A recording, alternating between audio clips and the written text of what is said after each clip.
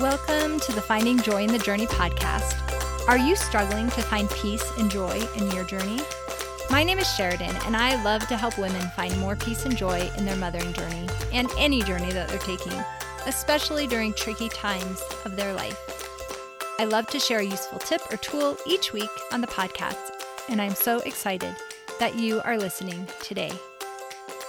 I wanted to let you know that I have a new session of Essentials to Enjoy Life, which is my online group coaching class, starting in February. I'm super excited to announce this because I haven't taught this class since 2019, since last year I was focusing on writing The Mexico Miracle and only teaching my advanced coaching clients. So I'm super excited to tell you about it and let you know you can check it out on SheridanRipley.com. Let me share a quick review about the class. This one is from Tracine.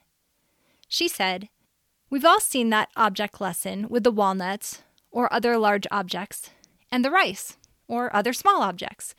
If we put the walnuts in first, then we can fit all the rice. But if we put all the rice in first, then all the walnuts don't fit." I've always believed this principle, but until I took the Essentials to Enjoy Life class, I never had anything beyond, yeah, I believe it's true, to actually put the principle into practice.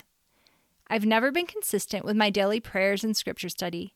With this class, I've got that down and am now more confident that I can master other tasks, create healthy habits, and battle addiction-forming behaviors. It's incredibly powerful. The curriculum, coupled with the support from other moms, all with different parenting circumstances, has been great. Thanks, Tracine, for sending me that review. I really appreciate it.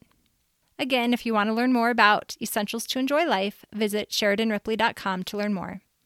I still have it at half price for the next week or so sign up now if you're interested, or reach out to me if you have questions. Today, I want to talk about cheerfully using faith to mother a teenager. First, I'm going to read to you a blog post that I wrote back in 2016, and then I'm going to expound a little bit more on it. So in 2016, Devin, my oldest, was 18 years old.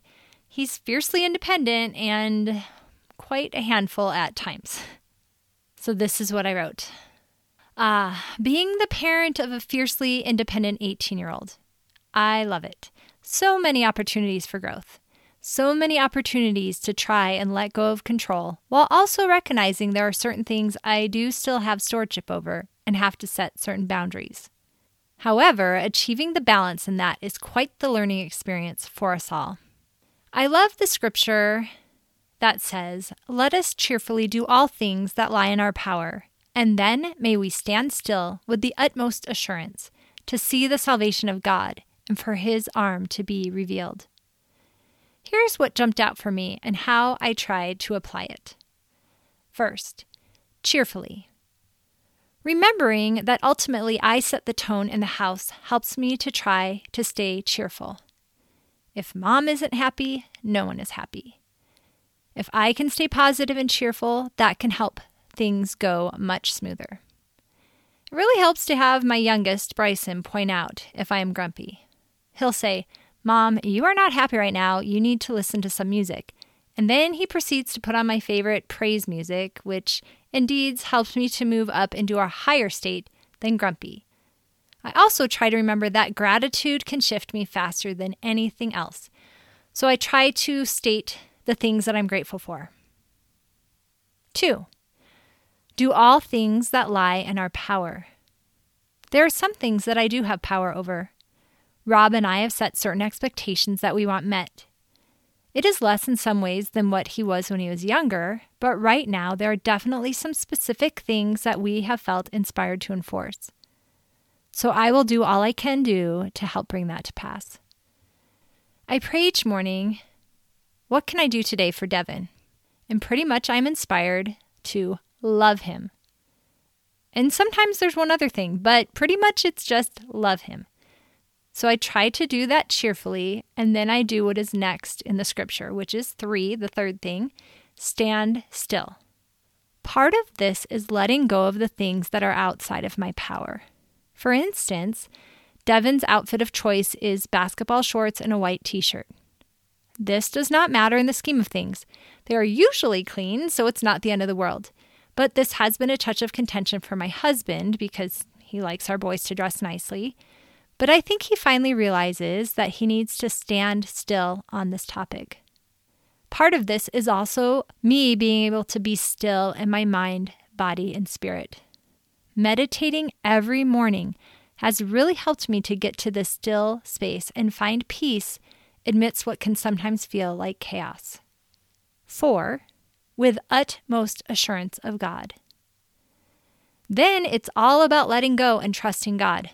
Let it go. Let go and let God, you name it. Try to give it over to Him.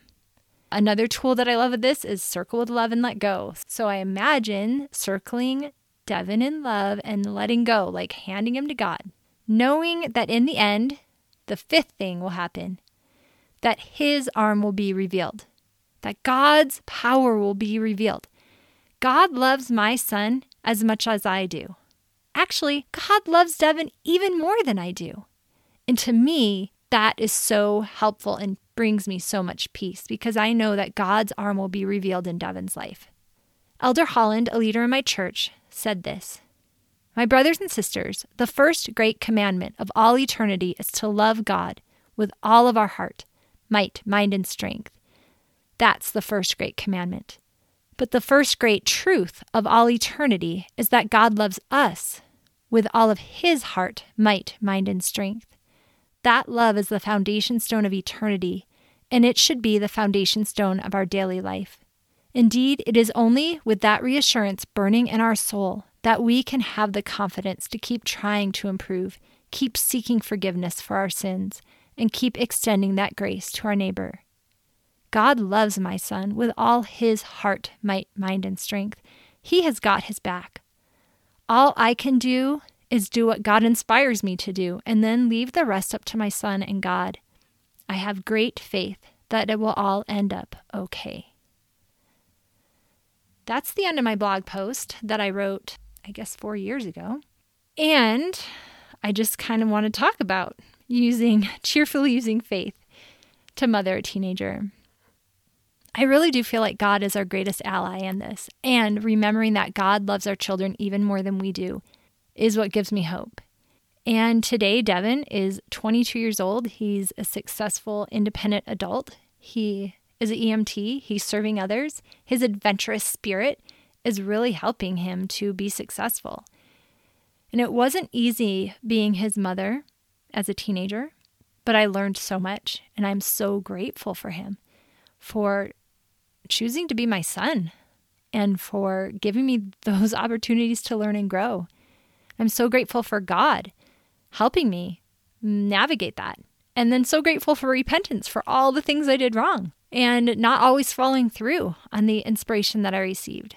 But I continue to use faith as I mother an adult child, and I have even less control, which in some ways is beautiful, guys. I mean, I'm telling you, there's so much liberation when they move out because then I'm not seeing everything he's doing. And I really do have to give him over to God. Like, really, I have no choice. And I'll text him and say, "How are you doing?" And he won't text back for 2 or 3 days. And I have to let that go. That's part of mothering an adult child. But I have to use my faith, I think, even more than when he was a teenager. But it's easier. So to give you a little hope out there, anyone that's having to cheerfully use faith to mother their teenagers, one tool that I wish I had started using earlier was the scriptures.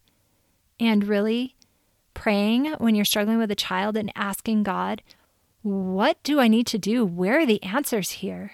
And turning to the scriptures. I'll just open my scriptures and let them fall open and then start reading. And I'll keep reading until I find an answer. And usually within a page or two, there will be like a little nugget, a little verse or a section of a verse that's like, what?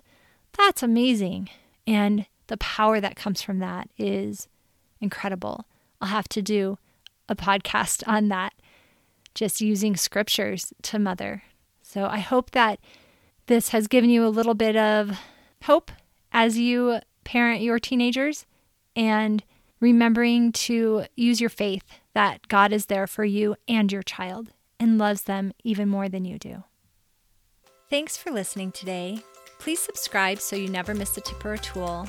And I love to read reviews.